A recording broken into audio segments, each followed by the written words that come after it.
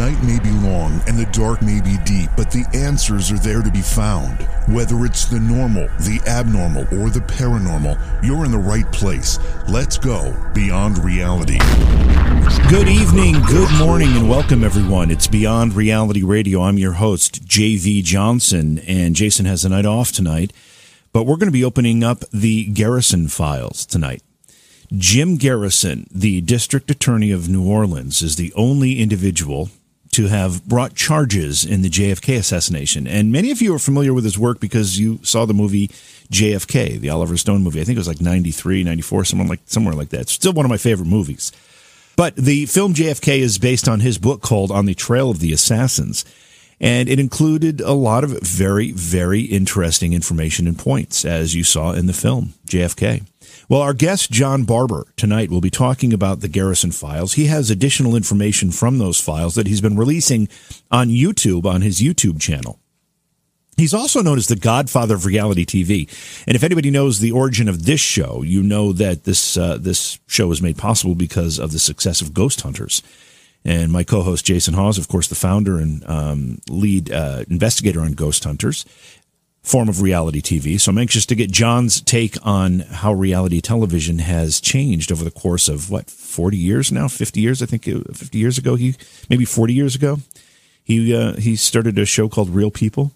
So that'll be an interesting adjunct to our conversation. And then we're going to talk about his book as well. It's called Your Mother's Not a Virgin, The Bumpy Life and Times of the Canadian Dropout Who Changed the Face of American TV. And that is an autobiography by John Barber. So a lot to talk about tonight with our guest, and you can check out his website. It's johnbarbersworld.com and get more information about him. We'll be bringing him in just a few minutes. Please support the program. Go to patreon.com/Johaw. That's Johaw. Great show for you tonight. We'll be talking with John Barber. Now, John is a Hollywood legend. He's the godfather of reality TV. He's an actor, a comedian, TV host, and an author. We'll be talking about the Garrison tapes tonight, never seen before documents provided by Jim Garrison. They're being released on John's YouTube channel through a series of online and face-to-face presentations. There is a YouTube channel, which we'll talk about in just a little bit. There's a few there now, and more will be provided as time goes on. So let's bring John into the program. Hey, John, welcome to Beyond Reality Radio. It's a pleasure to have you here. Oh, Jay, I'm delighted, and thank you so much. Really, thank you indeed, because, of course, to me, Jim Garrison was probably the greatest American who ever lived. That may sound like a handful, but single-handedly he took on the federal government and the media, and he did solve the murder of John Kennedy. It's in the film, The American Media, in the second assassination of President John F. Kennedy, and I'm so glad that you brought up the business of the Garrison files, since Congress mandated that after the furor raised by the movie JFK, they passed the Records Assassination Act, and they had mandated that last October all the files be released, but President Trump sadly caved into them. And the reason they're not releasing the files, you obviously know, Jay, they don't have blueprints there that say this is how they killed the son of a bitch, because they talk in code. What they did not want released are the Jim Garrison files, which names, the shooters, the planners, the amounts of money. And I am forced reluctantly to release them and let the American government be the judge and jury if Jim Garrison really did solve the case, as I know he did. So I'm honored to be with you tonight, and thank you. Well, I'm fascinated by the Jim Garrison story and his work, his book On the Trail of the Assassins, and so much more. And we're going to get into that in some real detail as we continue our discussion. But let's take a few minutes and learn a little bit more about you. Now, you've just released an autobiography. It's called Your Mother's Not a Your Mother's Not a Virgin. Tell us about the book. Why'd you decide to write it? The subtitle of it is The Bumpy Life and Times of the Canadian Dropout Who Changed the Face of American Television. And the reason I started to write it, I became a a regular monthly guest on the Jeff French show, and I would tell a lot of my show business stories and stories about my life. And a fellow who had a small boutique printing company called Wordsmith Media in L.A. called me up one day, and he said, I used to love Real People. That was our favorite show. And when I heard you on Reds, I was glad to find out you were alive. But now I'm tuning into listening to these stories. And he would call me once. I was on just once a month for an hour. And he would call after every show, and he reminded me of my birthday. Hey, listen, you were born April 24th, 1933. You're not getting any younger. You got to put these stories in book form, and I will publish them for you. So over a 5-year period, that's what I began to do. And I must tell you, if you are interested in show business, this is a must-read, Jay. If you're interested in the history of the media and the evolution or the de-evolution of our society and our media and our politics since then, it's a must-read. But more important, Jay, if you come from a broken home or if you're having a tough time in life but you keep going, this book is a must-read because it's an unbelievable Canadian rags to American riches story. So if you'd like me to tell you just a little bit about myself, and the title of the book came about accidentally when I tried to book Jim Garrison on my morning show on ABC in 1970. So wherever you want me to start, I will start. Yeah, so we only have a couple minutes in this segment, so let's talk about the title a little bit. You said that is a result of an effort to book Jim Garrison on a talk show? Yes, I was the original host of a morning news show on ABC in Los Angeles in 1970. Well, what your audience needs to know, and you might be aware of, is that when John Kennedy was killed in 1963, a company could only own 5 radio or 5 television stations or 5 newspapers. There were 1,500 different owners. The worst president in American history, Bill Clinton, who signed NAFTA, sent our jobs overseas, who repealed Glass-Steagall, which created the recession in 2008, which cost me my $1 million home. He signed the Communications Act in 1993, and this turned 95% of all our media over to 6 corporations. They are all monopolies, and they should be disbanded. But in any event, when this happened in 1970, minority groups could challenge local television stations, and in Los Angeles, 20,000 Chicanos were gathering every day to challenge ABC because they had no Chicanos on their air. So they decided, as a sop to the FCC to get brownie points, they'd discontinue their cartoons and start a morning news show. And I beat out every successful Chicano in town. And I was just a stand-up comic. But for some reason or other, they hired me. And Jim Garrison arrested Clay Shaw in 1967. He announced on national news, "We have solved the crime. The Central Intelligence Agency did it. And when we get into court, we will get convictions." Of course, the media stepped in and called him a nut, and the government stood in his way for 2 years. He got into court finally on January 29th, 1969, serendipity, my son's birthday. And the media reported that he lost the case. But he did not lose the case. He only lost the conspiracy portion of the case. He won the case that he wanted to win, which was the perjury against Clay Shaw, a very successful New Orleans homosexual businessman. And the government stepped in and stopped the investigation. So it was over. Now, I get the show in 1970, Jay, and I'm in a bookstore, and I care nothing about the assassination. I was like Von Meter. I did a lot of Kennedy jokes in my act. So when he was shot, I lost my act. I didn't lose a president. Von Meter had an album that sold 5 million copies in 1 week called The First Family, which John Kennedy refers to in our movie. Anyway, I'm in a bookstore, Jay, and there's a book that says Heritage of Stone. And it's written by a guy named Jim Garrison. I thought, could that be the same guy? I stood there for 4 hours reading it in the bookstore. And I learned that he had to sue Time Life to get the Zapruder film to show a jury because they would not release it. The Supreme Court made them release it. And then there was a pathologist at Bethesda named Fink who said under oath that he was not allowed, they were not allowed to perform the autopsy by generals and admirals. They couldn't even look at films.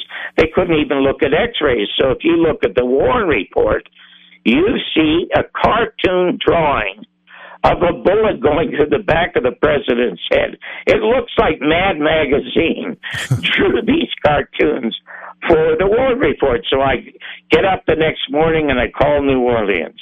And this bass baritone voice answers the phone. And I said, could I speak to Mr. Garrison, please? He said, speaking. And I said, oh, Mr. Garrison, my name is John Barber. I just read Heritage of Stone, and he interrupted me. He said, oh, John, you must be the second one. I only sold 2 copies.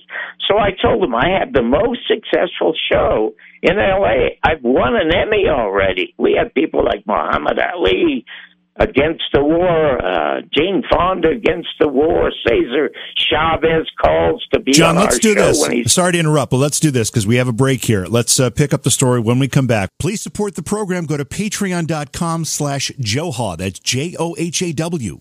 Welcome back to the show. It's Beyond Reality Radio. We've got a great show for you underway. John Barber is our guest. His website is johnbarbersworld.com. His book is called Your Mother's Not a Virgin, The Bumpy Life and Times of the Canadian Dropout Who Changed the Face of American TV. And John, we had to cut you off, but you had told us, we're trying to work out the origin of the title of your book. And you brought us up to the point where you had contacted Jim Garrison to be on your show. Pick it up again from there. Oh, thanks.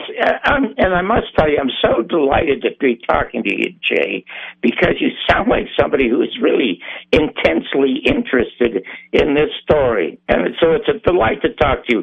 I will get to the point about the title of the book, then I'll give you just 2 or 3 minutes of my background, because I don't want to talk about myself. I want to talk about Mr. Garrison or television, even though the book is all about myself. Anyway, I get him on the phone, and he says, you won't get away with booking me.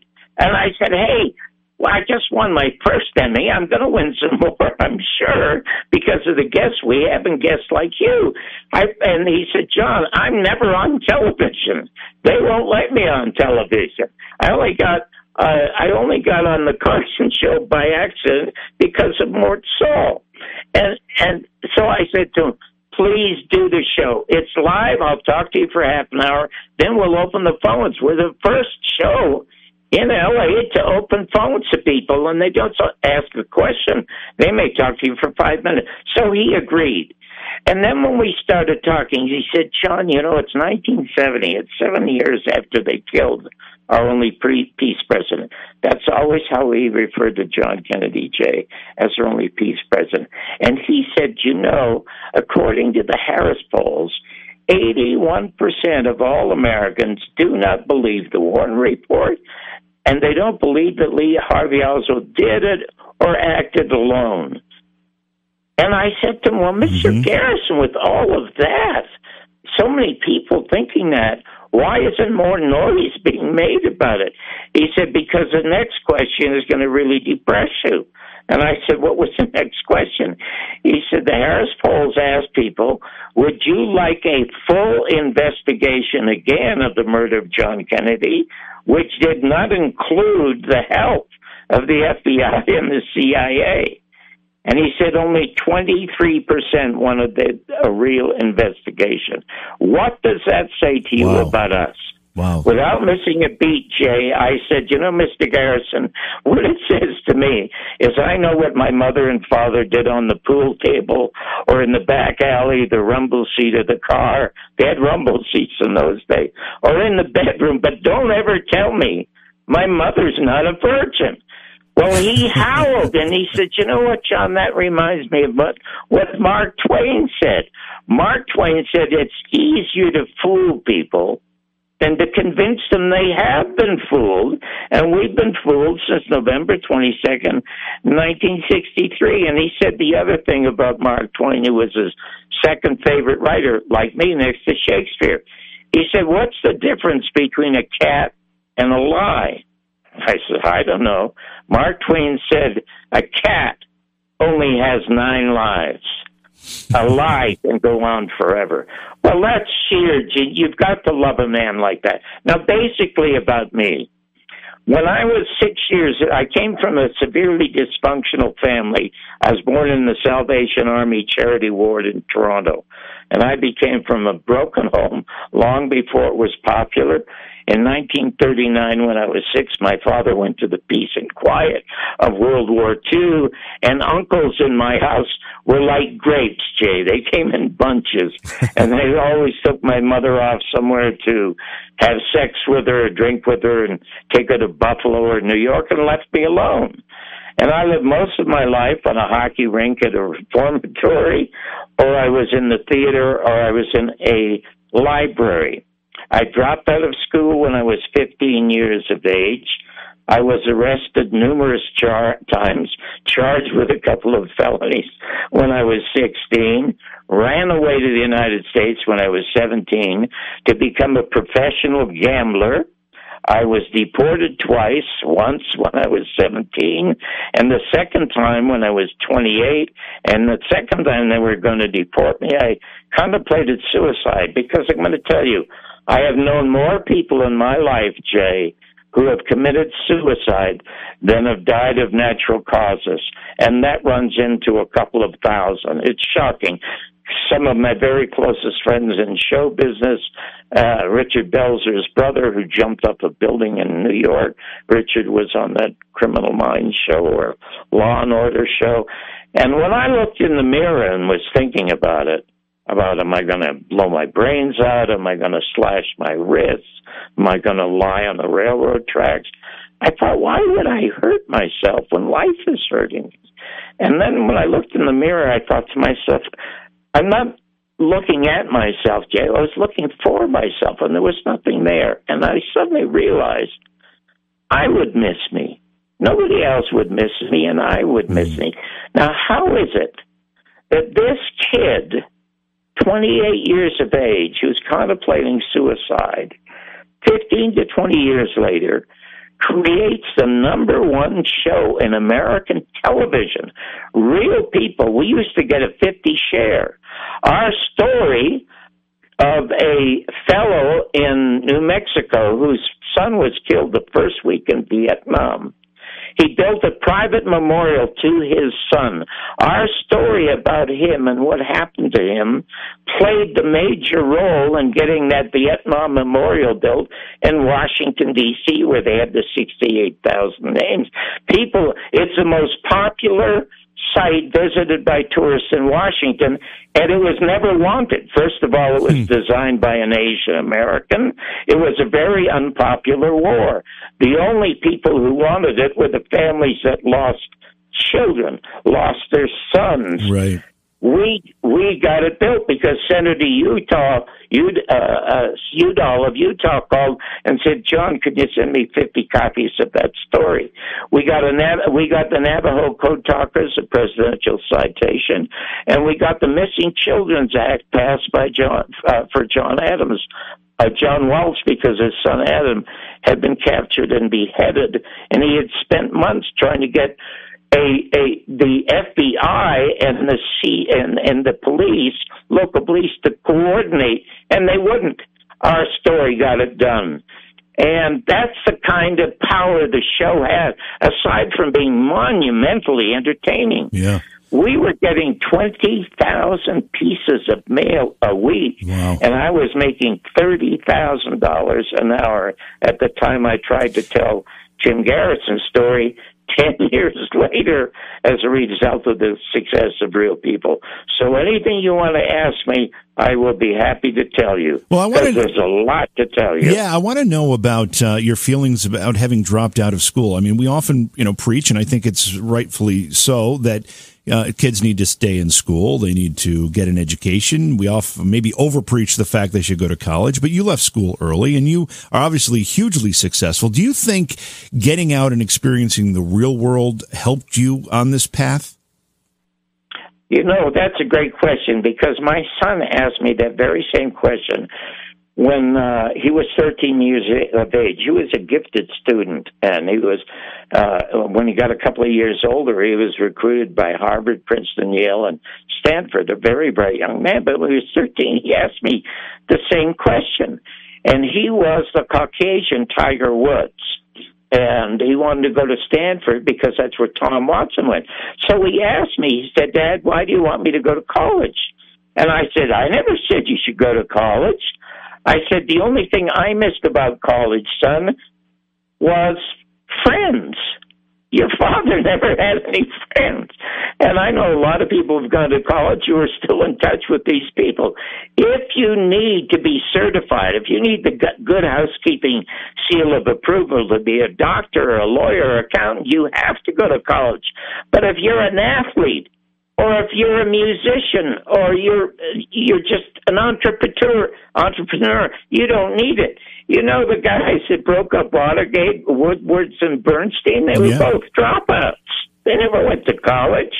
You could do that in those days. I do not think it is necessary. And besides, you can't learn anything in college. They do not teach Americans any longer how to think. No. They are only training them to get jobs. Yeah.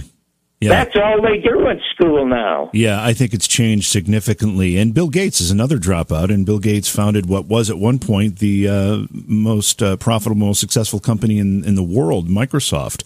Let's do this, John. We have to take another break here. When we come back, we'll continue our conversation. I want to ask you your thoughts on the evolution of reality TV. You're the godfather of reality TV, and now reality TV seems to be, if not the most popular, certainly close to the most popular genre of television entertainment today. So let's take a break, and we'll talk about that when we come back. Did you know that online retailers like Amazon have constant deals that can save you money on the things you buy every day? It's no joke. Save 40%, 50%, even 80% on great products, and all you have to do is know about them. Noodle Shark is the way to be alerted when something good is coming your way. Noodle Shark is the social media page that lists great deals that not only save you money, but give you the deals before anyone else has them. All you have to do is find Noodle Shark on Facebook. Search it as The Noodle Shark. That's The Noodle Shark, because you deserve to save too. Become a shark and save. JV Johnson here. I'm your host. Jason has the night off. Our guest tonight, John Barber. We're talking right now about his... I would say he created a genre of television that has become what we would consider to be the most popular genre of television. That's reality TV. He started it with a show called Real People. John, reality TV has gone through a lot of evolution since you created Real People. And I would say right now it's probably the most popular form of television entertainment. Would you agree with that to be true? Absolutely, because it's the cheapest. You don't need actors, you don't need writers, you don't need directors, really. And as a result of its being the cheapest, it's also cheap. When I got into television, there were only three networks: ABC, NBC, and CBS. And you had to have a modicum of talent or a modicum of intelligence or charm or wit to be in television. But today, to be in reality television, it's a matter of fact, it's a detriment if you have those assets. The only thing you need to be on reality TV today is an absence of shame.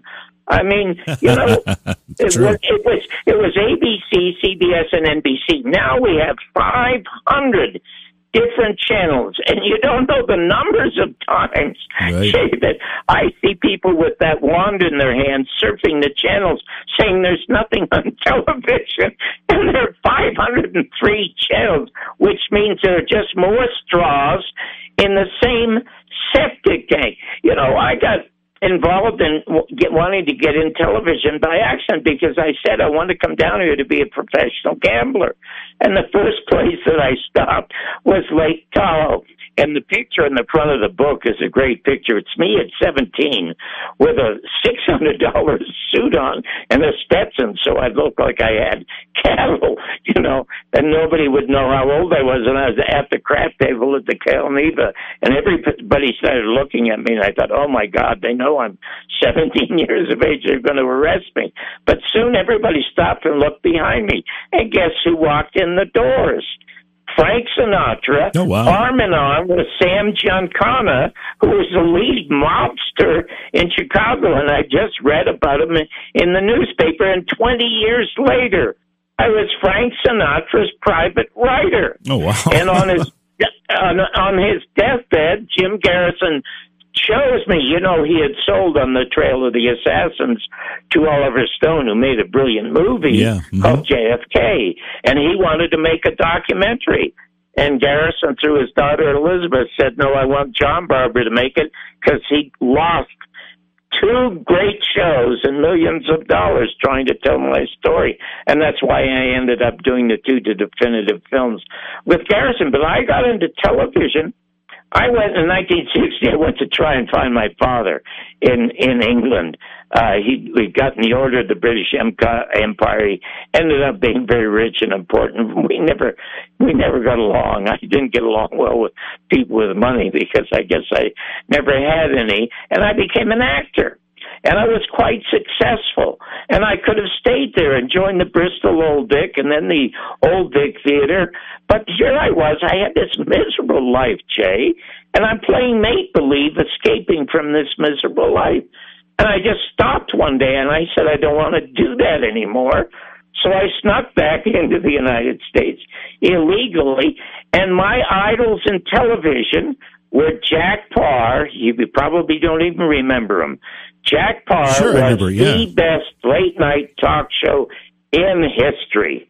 Unbelievably brilliant. And my other idol was Edward R. Murrow. And the reason I love Jack Paar is because he actually talked to people. Now, I came from a family where I didn't know anybody talked. You either punched somebody or you swore at them or you yelled at them. That's what we do in America today. Since the election of Donald Trump, everybody yells at one another. They do. Civil discourse has vanished. I want to ask you something. Yeah, I want to ask you something because we have to go to break here in a couple minutes, and I want to just stay on the reality TV thing for a second. The genesis of this radio show comes from the success of a television show known as Ghost Hunters, which is a reality TV show. And I think Ghost Hunters was kind of a turning point for reality TV, and it took it into a different direction, good, bad, or indifferent. It was popular. Do you see reality television today? And yes, it is cheap to produce in many cases. But do you see reality TV becoming somewhat of a cultural, I don't know, embarrassment at times? I mean, you mentioned people are just trying out with no shame, just trying out to outdo each other. Do you see it as counterproductive? Well, it's not inspiring. Can you look at anyone on television or anyone in American life who inspires you? I don't see anyone. Yeah, there's nobody there. No one.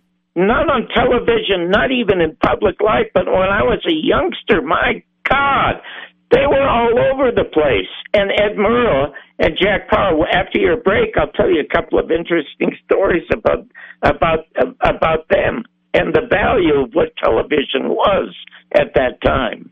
All right, so yeah, let's do that. Let's go to break here. It's our top of the hour break. It's a hard break that we have to take, and when we come back, we'll get into that. We'll also start talking a little bit more specifically about the Garrison tapes. Now, of course, we're talking about Jim Garrison.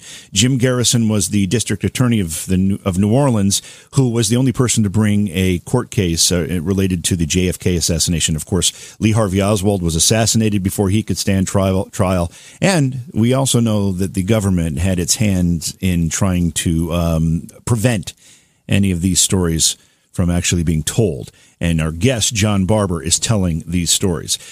We will take your phone calls, too, in the second hour at 844-687-7669. The phone lines will open up during the top of the hour break. Don't forget to stop by our Facebook page and also stop by John Barber's website. It's johnbarbersworld.com. His book is called Your Mother's Not a Virgin: The Bumpy Life and Times of the Canadian Dropout Who Changed the Face of American TV. It's Beyond Reality Radio. A lot more ahead. Don't go away. Please support the program. Go to patreon.com/Johaw. That's Johaw. Before we bring our guest, John Barber, back into the discussion, let's take a look at what we've got coming up on the show. Next week, tomorrow night, actually, we've got two guests, one in each hour. And Jody Dean will join us. He is a paranormal investigator, a full-time paranormal YouTuber. He's actually caught a full-bodied apparition during a live YouTube stream. We're going to talk about his work as a paranormal investigator and a YouTube streamer. And then in the second hour, we've got Ronnie Dawson, who has experienced it all when it comes to UFO and alien contact. He's a UFO experiencer, an alien contactee. He's an author. He's written about this stuff. He's also an alien home invasion survivor, an alien sexual encounter survivor, and a dimensional Stargate experiencer. So that is a second hour of our program tomorrow night. Friday, of course, is a best of show. And then Monday, Jason McLean will be with us. He is a biblical paranormal researcher. He says the existence of UFOs and cryptids like Bigfoot actually validate the narrative found within the biblical texts. So we've got a lot of great programs coming up for you. Our phone lines are open if you want to join our discussion. We're going to be talking in more detail about the Garrison tapes. Jim Garrison, the district attorney of New Orleans, who brought charges in the JFK assassination against Clay Shaw. He wrote the book On the Trail of the Assassins. You're probably familiar with that work, and you don't even realize it because it was the basis for the movie JFK, Oliver Stone's film. John, what year was Oliver Stone's film? Was that 93, 94, somewhere in there? 92. He started to make it in 92, came out in 93, which was when I did the first Garrison tapes. And, I'm so glad you mentioned this business of UFOs. A little over a month ago, I was at one of the largest UFO conferences in America. It was held at Laughlin. George Noory was there. My second best friend in Las Vegas, George Knapp, was there. And the producers wanted me to come down to screen my movie, The American Media, and the second assassination of President John F. Kennedy, because they felt that the forces that were suppressing the truth about Garrison were the forces suppressing the truth about UFOs. In reading my book, I'm probably the only one I know who has an absolutely open mind. A lot of people might think that's nothing in it. Well, it's true. There's nothing in there that is a belief. I do not believe in anything. I either know something or I do not know something. And there's some very funny stories about how I lost my belief. But when you read the book, and a lot of people have said this who've read it, that there was, because everything wonderful that happened to me happened by accident. When I was a kid, I was in the library. I was 12 years of age, and I read a line from a Civil War book. A 19-year-old boy had been shot, and he was about to die, and he called the minister over, and he said to the minister, Father, everything I prayed to God for, I never got, but he gave me everything I needed. I never forgot that, and that has happened throughout my life. How is it that somebody with my background, not trained for any of this, somehow had these magical things happen to me? So I have no other way to describe it, but I know that, as Hamlet said, he said, there are more things in heaven and earth, Horatio, than are dreamt of in your philosophies. And I've lived an accidental, unplanned life that is either predestined or planned. And I don't know how else to say that. But I just want to say one thing about Jack Barr. I became a stand-up comic because that's what Jack Barr did and Carson did at the top of their shows. And very successful. I have never believed in my life that anything was difficult. And I have 2 albums. You can go to my website, johnbarbersworld.com. My first album is called It's Tough to Be White. Still topical, liner notes by Dick Gregory. My second album was called I Met a Man I Didn't Like, with liner notes by Neil Simon. I was Bob Goulet's opening act in Vegas and Bobby Darin's opening act, and enormously successful, which led me to getting my first news show, which was the AM show. But anyway, let's get to the business of the Garrison tapes.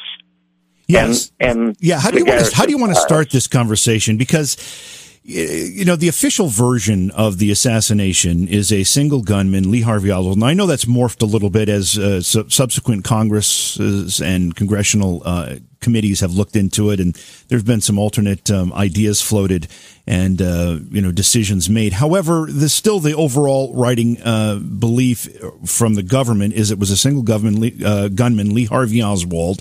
He was shot by Jack Ruby before he could stand trial, and Jack Ruby dies. So it's just a myriad of what some would say coincidences, others say very suspicious circumstances. And then Jim Garrison comes along, decides he's going to start looking into this. Give us a bit of the background of what he saw that made him want to take on this investigation, which effectively brought the federal government down on his shoulders. He believed the Warren Commission because he never read it. When I interviewed him, I finally got the chance to interview him and put him on camera for 3 hours because I was going to tell his whole story in 1981. It was September 5th, 1981, because I had just read that House Select Committee on Assassinations had found a dicta belt left open by H.B. McLean, a motorcycle officer, that recorded more than 4 shots, multiple shots. So they had no choice to rule that it was a conspiracy. It is now a cold case. But I'm going to put that on pause again for a minute. So when I sat down with him, I asked him how he changed his mind. He said, "John, I was with the FBI. I was in the military. I was at Dachau when we rescued those people being put into gas ovens.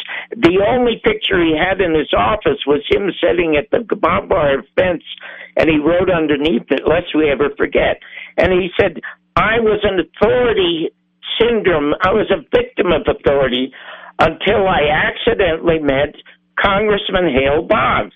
Congressman Hale Boggs was the dissenting member of the Warren Commission, and his dissent was never published. Well, he met Mr. Garrison, on a plane, and he says that kid with that old crooked Mannlicher Carcano and that sight couldn't shoot nothing, couldn't shoot rabbits.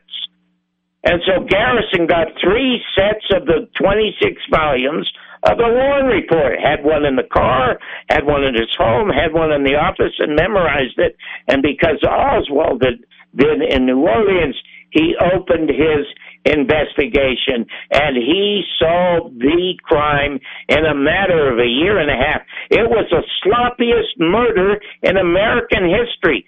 Don Knotts could have solved it at 3:30 in the afternoon. What was superb was the cover-up, which continues to this day. Now, let me get to some important facts. The Warren Report was an absolute and total fraud. Because people believed Dan Rather, when he went on television and said the bullet strikes him in the back of the head and his head goes forward. Everybody believed Uncle Walter Cronkite, the voice of America, and Dan Rather. Okay, so we don't see the Zapruder film until 1975, when it's shown on Geraldo Rivera's show with Robert Groden and Dick Gregory. And we see that his head is blown off, and if there hadn't been a back seat, as Jim Garrison said, he would have been 50 yards down the street. And the motorcycle officer to his left was splattered with brain tissue. The bullet went through his head and out the back. So what happens is that the American people storm Congress for another investigation. What nobody knows is that the first person assigned to investigate it is the toughest prosecutor in America. His name Richard Sprague out of Philadelphia. Put a lot of mobsters in jail, a lot of government officials in jail. We have a clip of him in the film, and he says we are going to solve this crime. He has a staff of 6. He said, because we are not hiring any FBI or any CIA. They're going to be investigated.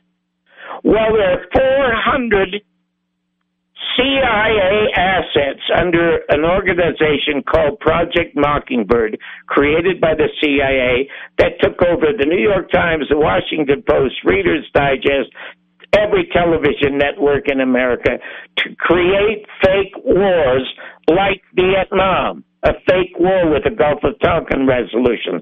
The biggest fake war, Iraq, with weapons of mass destruction. And now we have fake wars with terrorists who were non-existent, for crying out loud. This is what Eisenhower warned us about when he left office and said we have to watch out for the growth of the military-industrial complex, and he left it for a 43-year-old man to try to solve. So in any event, they set up the House Select Committee, and it's sabotaged. And the CIA and the media assets appoint G. Robert Blakey, a CIA law professor hack who turns the entire proceedings over to the Central Intelligence Agency, writes a stupid book blaming the mafia. Now, you know, if Italians had killed the president, there wouldn't be a pizza parlor in America. Then he dedicates his book to the Central Intelligence Agency. Another sham. It is still a cold case at the Justice Department. And I think all of these assassination sites are as infiltrated by the CIA as the New York Times and the Washington Post. They're all distracting. Instead of meeting in Pittsburgh or Dallas or New Orleans, every November 22nd in this country should be America's Bastille Day. They should be congregating by the thousands in front of the Justice Department to have that cold case open. And at the end of the film, I take a wanted poster, because in 81, when I interviewed Mr. Garrison, he gave me a long list of people who were still alive who should be questioned. Some of them are still alive, and I had 10 of them on the list. I delivered a 10 most wanted poster to the Justice Department at the end of the film. When I started making the film, I called a bunch of my writer-producer friends in Hollywood, and I said, what's the most important movie ever made in this country? And, of course, they say, well, Citizen Kane or Gone with the Wind or The Godfather. And I'd say, no, great movies, works of art, but not important. Something important improves society. Only 2 films have done that, Network by Chayefsky, but most importantly, JFK by Oliver Stone. I am telling you that the second part, the American media, and the second assassination of President John F. Kennedy, which is only $2 on Amazon and a monster hit, is the most important movie ever made in this country. And I say that as a film critic for 10 years at LA Magazine and a multiple award film critic at NBC. I was the first person in this country to review movies on television. Wow. So I say that without humility. Right. It is a film that people should watch. John is a TV pioneer, actually. He's also an author. And he has a YouTube channel that has been releasing the Garrison tapes. And the Garrison tapes, John, this is probably a good point. We only have 2 minutes, actually a little less in this segment here, because we went long in the last one. What's the difference between the information that we already know that Jim Garrison had and released versus what you're releasing on the YouTube channel? Okay, in 2 minutes. We can always pick it up on. Yeah, we can pick it up on the other side. Yeah. We can, okay. I'll start. Jim Garrison, I have 67 files of Jim Garrison's, and I began to release the files about 2.5 months ago, and I do one every 3 weeks. The first one I released was the Clay Shaw file, And in the Clay Shaw file, there were things there that would have gotten him 100 years in prison if he'd gone to trial for perjury, on which he was convicted. The jury convicted him of perjury, and the government stepped in. The first thing is, he had the most devious, degenerate homosexual lifestyle. And in the file, you have a bunch of $20 male hookers talking about what they had to do with this successful businessman, Clay Shaw, and then David Ferry. There's a professor from Northwestern University whose best friend lived with him for a year and a half, after a year and a half at a sex change operation. And when he became a she, Clay Shaw kicked him out. Now, you take it, and then there's a guy named James Whalen, who, under oath to Garrison, testified that Clay Shaw offered him $25,000 to murder Garrison, $10,000 in advance and $15,000 after it was completed. And he said he really thought about it, but not for the money, but he had a very, very ill daughter. And Clay Shaw promised him the best doctors in America if he would murder Garrison. Now, do you think Clay Shaw...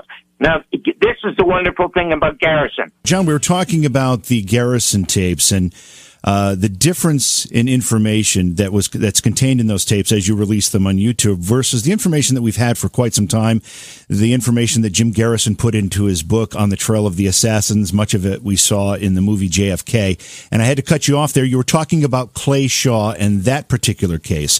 Why don't you pick it up there and continue to tell us what are in those tapes? Okay, Clay Shaw is this very successfully, socially prominent businessman in New Orleans, and Jim Garrison would not allow any information about his homosexual lifestyle in the conspiracy trial because he said it had nothing to do with the murder. But he knew that Shaw would confess before he would have his life destroyed by having all these male hookers and transsexuals coming in there talking about having sex with the man. And that's why the government stopped the case, and then they shortly stopped his life. He had a heart attack and died without an autopsy. Then the second file, now, what I do is I take 6 or 8 of the most important pages, but I put the entire file up there. It's like 100 pages. So you can go to my site and you can look at my YouTube, which is 6 or 7 minutes long, but then you can read the documents, and there are many more. Then the next one I did was Oswald, because he was the guy that was shot, and by far the least important person involved with the murder. That's one of the saddest, but by far the least important, because he was cleared on November 22nd because he failed the paraffin test. He never fired a gun, and witnesses never saw him in the 6th floor window. They saw him downstairs. And 2 of the things there were quite startling. One is Margarita Oswald, the mother, is telling Jim Garrison she doesn't think the guy that came back from Russia was her son. Wow. Because of the texture of the hair and the fact that he wouldn't talk to her and stayed away from her for about a year. And then there's testimony from other people who talked to Lee Harvey Oswald in New Orleans while he was supposedly in the Soviet Union. But the fellow who was with him in the Marines said he was only 5'7", but the Oswald in Russia was 5'11". So obviously they were setting up Oswald to be the patsy, and they were very, very successful at it. But to me, the most startling file was the last one I released, and it's called The Death of David Ferry. The reason I looked at that file, Jay, because I thought I'm going to see an autopsy report. This shows you how brilliant and thorough Jim Garrison was. It's 84 pages of everything that he could gather from the absolute moment the gunshots were fired. And I said that Don Knotts could have solved this crime, right, because what he uncovered, there you have Dr. Perry saying the throat wound was an entrance wound. You will see newspaper headlines. What he gathered is he gathered all the newspaper clippings, the police reports, eyewitness accounts, everything he could find from reliable sources. You have newspaper headlines saying multiple shooters. Absolutely staggering. Now, there are two things that are even more staggering than that. Jim Garrison pointed out, he said, John, when they rob a bank, the first thing they do is they set up a roadblock around the bank. He said the CIA stopped the Dallas police from setting up a roadblock so they could facilitate the escape of multiple shooters. And there's also a headline you will see that says multiple shooters. But now here's the most astonishing thing. You've all seen, it's in every documentary about the assassination. You see a newspaper man holding up a reporter holding up a microphone to Lee Oswald. And he says, did you kill the president? And Lee Oswald says, no, this is the first time I've heard about that. You've seen that clip? Sure, of course, okay? Yeah. Mm-hmm. Okay. And, it's in my documentary. It's in every documentary. And I thought, well, maybe that's a question that was asked after it was brought in from the Texas theater. But that's not where it was at. Guess what? He was interrogated, supposedly, for 6 hours by Curry and his cops. And you know that in the 6 hours, Lee Harvey, supposedly he was arrested for shooting Tippit. Mm-hmm, that's right. What was announced to the press. In the 6 hours, now Curry says we didn't have room for a tape recorder and we didn't have room for a stenographer. Just a dozen of these big cops with their magnums at their sides and their Stetsons on their heads. During that 6 hours, Lee Harvey Oswald was not once asked if he shot Tippit or the Kennedys or John Kennedy. Now, what Garrison did is he found two people who were in the room, and they testified to the fact that they were never he was never asked this question. So that clip that you see is when he's released from the interrogation. Now, I'm speculating, and Garrison's speculating. He only speculated twice ever when he was talking to me. Everything was a fact, absolutely everything. But he says, imagine, John, you're 24 years of age. You're this kid, and you're surrounded by all these big Texas mean cops. And if they ask you, did you shoot the president? The first thing you're going to say is, no, I'm with the CIA. They sent me down here to stop the assassination, which is what they did. That's how they set him up. And he would have said, and I even called the FBI to say there's a plan to kill the president, which he did. And it was at that point that he realized he was a patsy. That's why when they're dragging him down the hall, he's screaming, I'm a patsy, I'm a patsy. He would have never been convicted in a court of law. And the other thing that Jim Garrison found, he found the guy who gave Ruby the orders to shoot Oswald, and it was simple CIA detective work. There was never an investigation into the murder of John Kennedy. Yeah. As a matter of fact, in the film, we point out that the government spent $18 billion to stop any investigation into the murder of John Kennedy, and Jim Garrison spent only $8,000 trying to get the truth out about the murder of John Kennedy, and he only got it out in Playboy magazine and in one other period, Ramparts magazine. Wow. So as this information comes forward, is there a point where we're going to be able to look at all of this, and maybe more documents need to be released from the federal government, and we can actually get a real investigation into what happened in Dealey Plaza?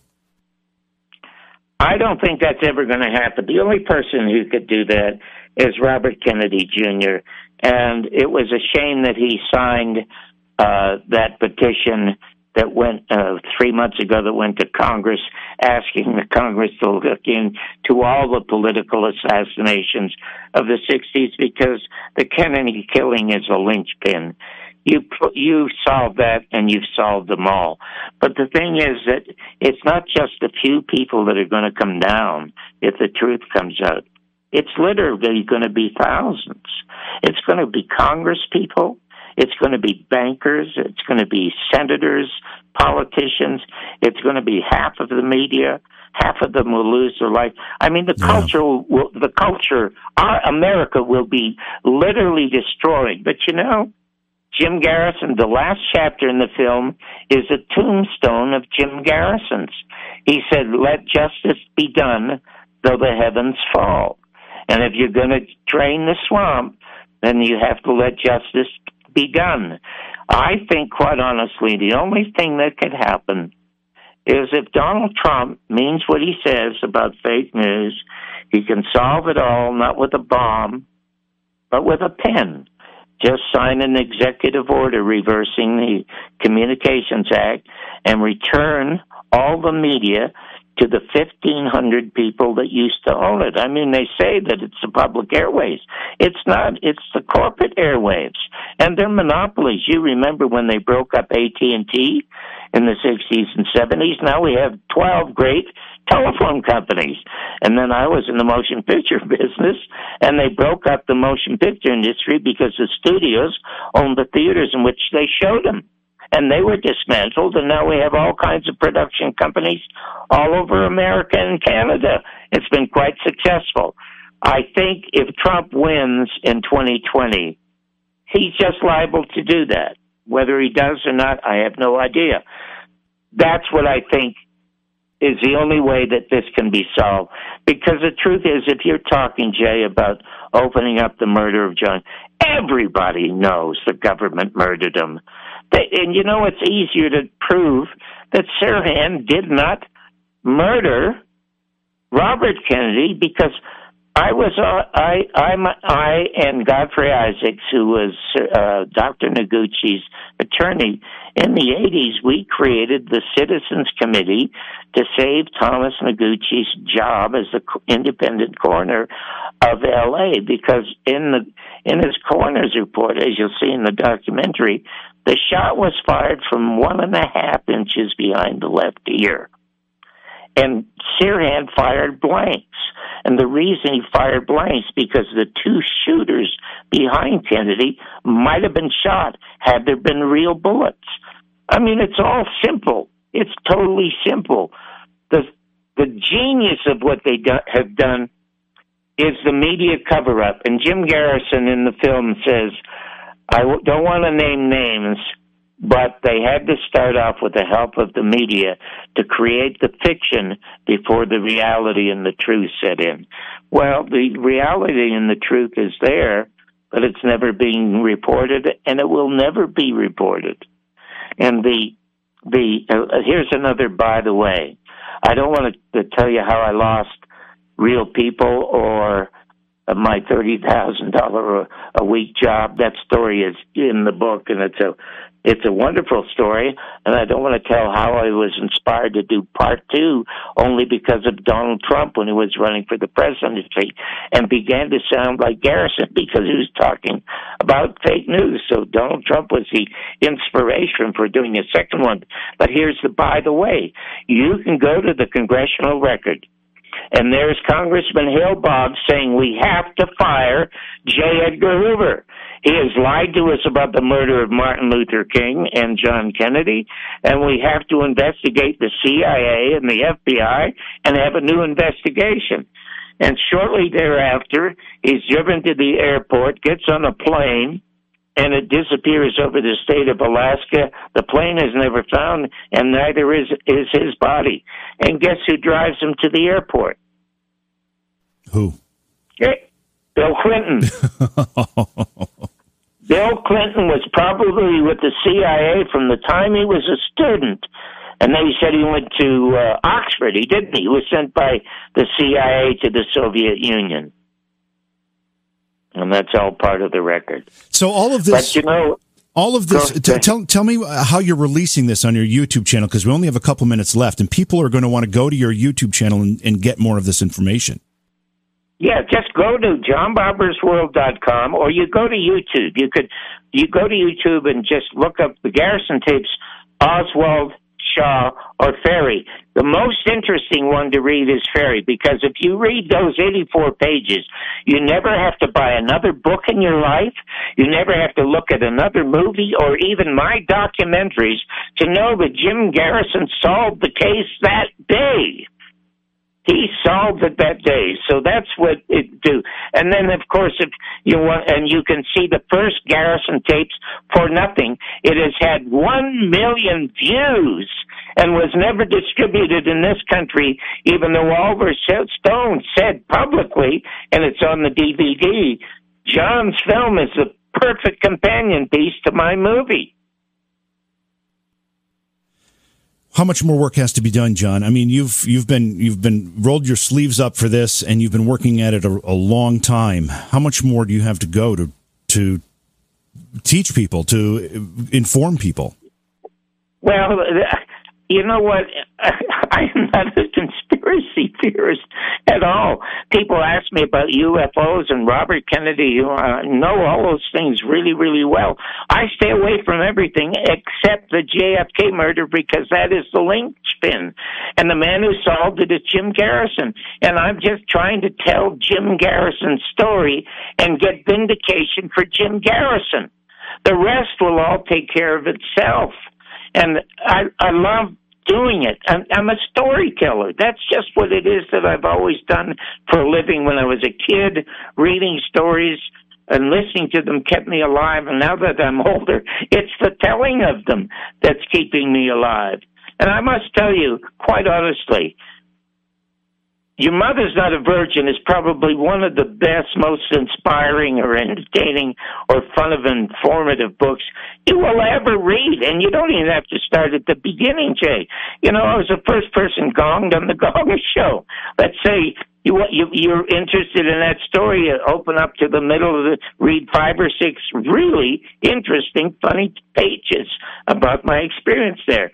So I'm so delighted to be on your show, because it's very rare you can talk to somebody who obviously has the passion that you have for this case. Yeah, it has fascinated me since I was young, and I think JFK, like it did for a lot of people, the film put a fire under many who wanted to get to the truth here. Now, we have about 30 seconds left here, and I did want to ask you this, so I don't want to leave before we'll let you go before I ask. The film itself is a pretty good representation of Garrison's work on the Trail of the Assassins, but there are some variations from the book. And are there any in that film that are egregious enough that we need to point out? No, not at all. Not at all. I mean, the truth is that Jim Garrison never met with Fletcher Prouty, but in the book they're sitting on a bench in Washington, D.C., but the dialogue is the same because they exchanged letters. So the meeting was false, but the conversation was accurate. No, it's a brilliant film. And there was a time when Americans used to change society with books. I mean, the reason we have decent food is because of Upton Sinclair's The Jungle about meatpacking in Chicago.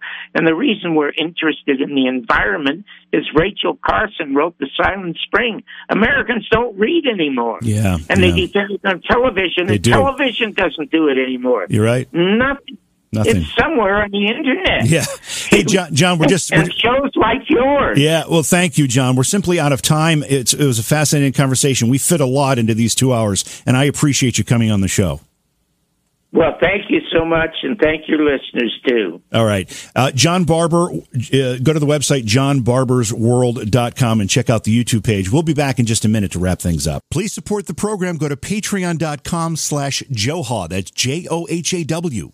Well, what a night. Thank you to John Barber for being with us. Very fascinating conversation about the JFK assassination and the Garrison tapes. Check out his YouTube page and his website. It's johnbarbersworld.com. That's going to do it for tonight. Remember, tomorrow night, 2 guests on the program, 1 in each hour. Jody Dean, a paranormal investigator, will be talking about his Paranormal YouTube channel and catching a full-bodied apparition during a live stream. And then the second hour, Ronnie Dawson. He has survived all sorts of alien and UFO contact. He'll be discussing his experiences right here on the show. It's Beyond Reality Radio. I'm J.V. Johnson. Thanks for being here. We'll catch you tomorrow night. Beyond Reality Paranormal is hosted by J.V. Johnson and produced by Orion Palmer and Slick Eddie Edwards. Like us on Facebook and subscribe to our YouTube channel. Please consider supporting the program either through your podcast platform, click on the link in the description, or on Patreon at Joha Productions. If you'd like to be a guest on Beyond Reality Paranormal or you have a recommendation for a guest, contact our producer, Slick Eddie Edwards. Eddie is spelled with a Y at slickeddieedwards@gmail.com.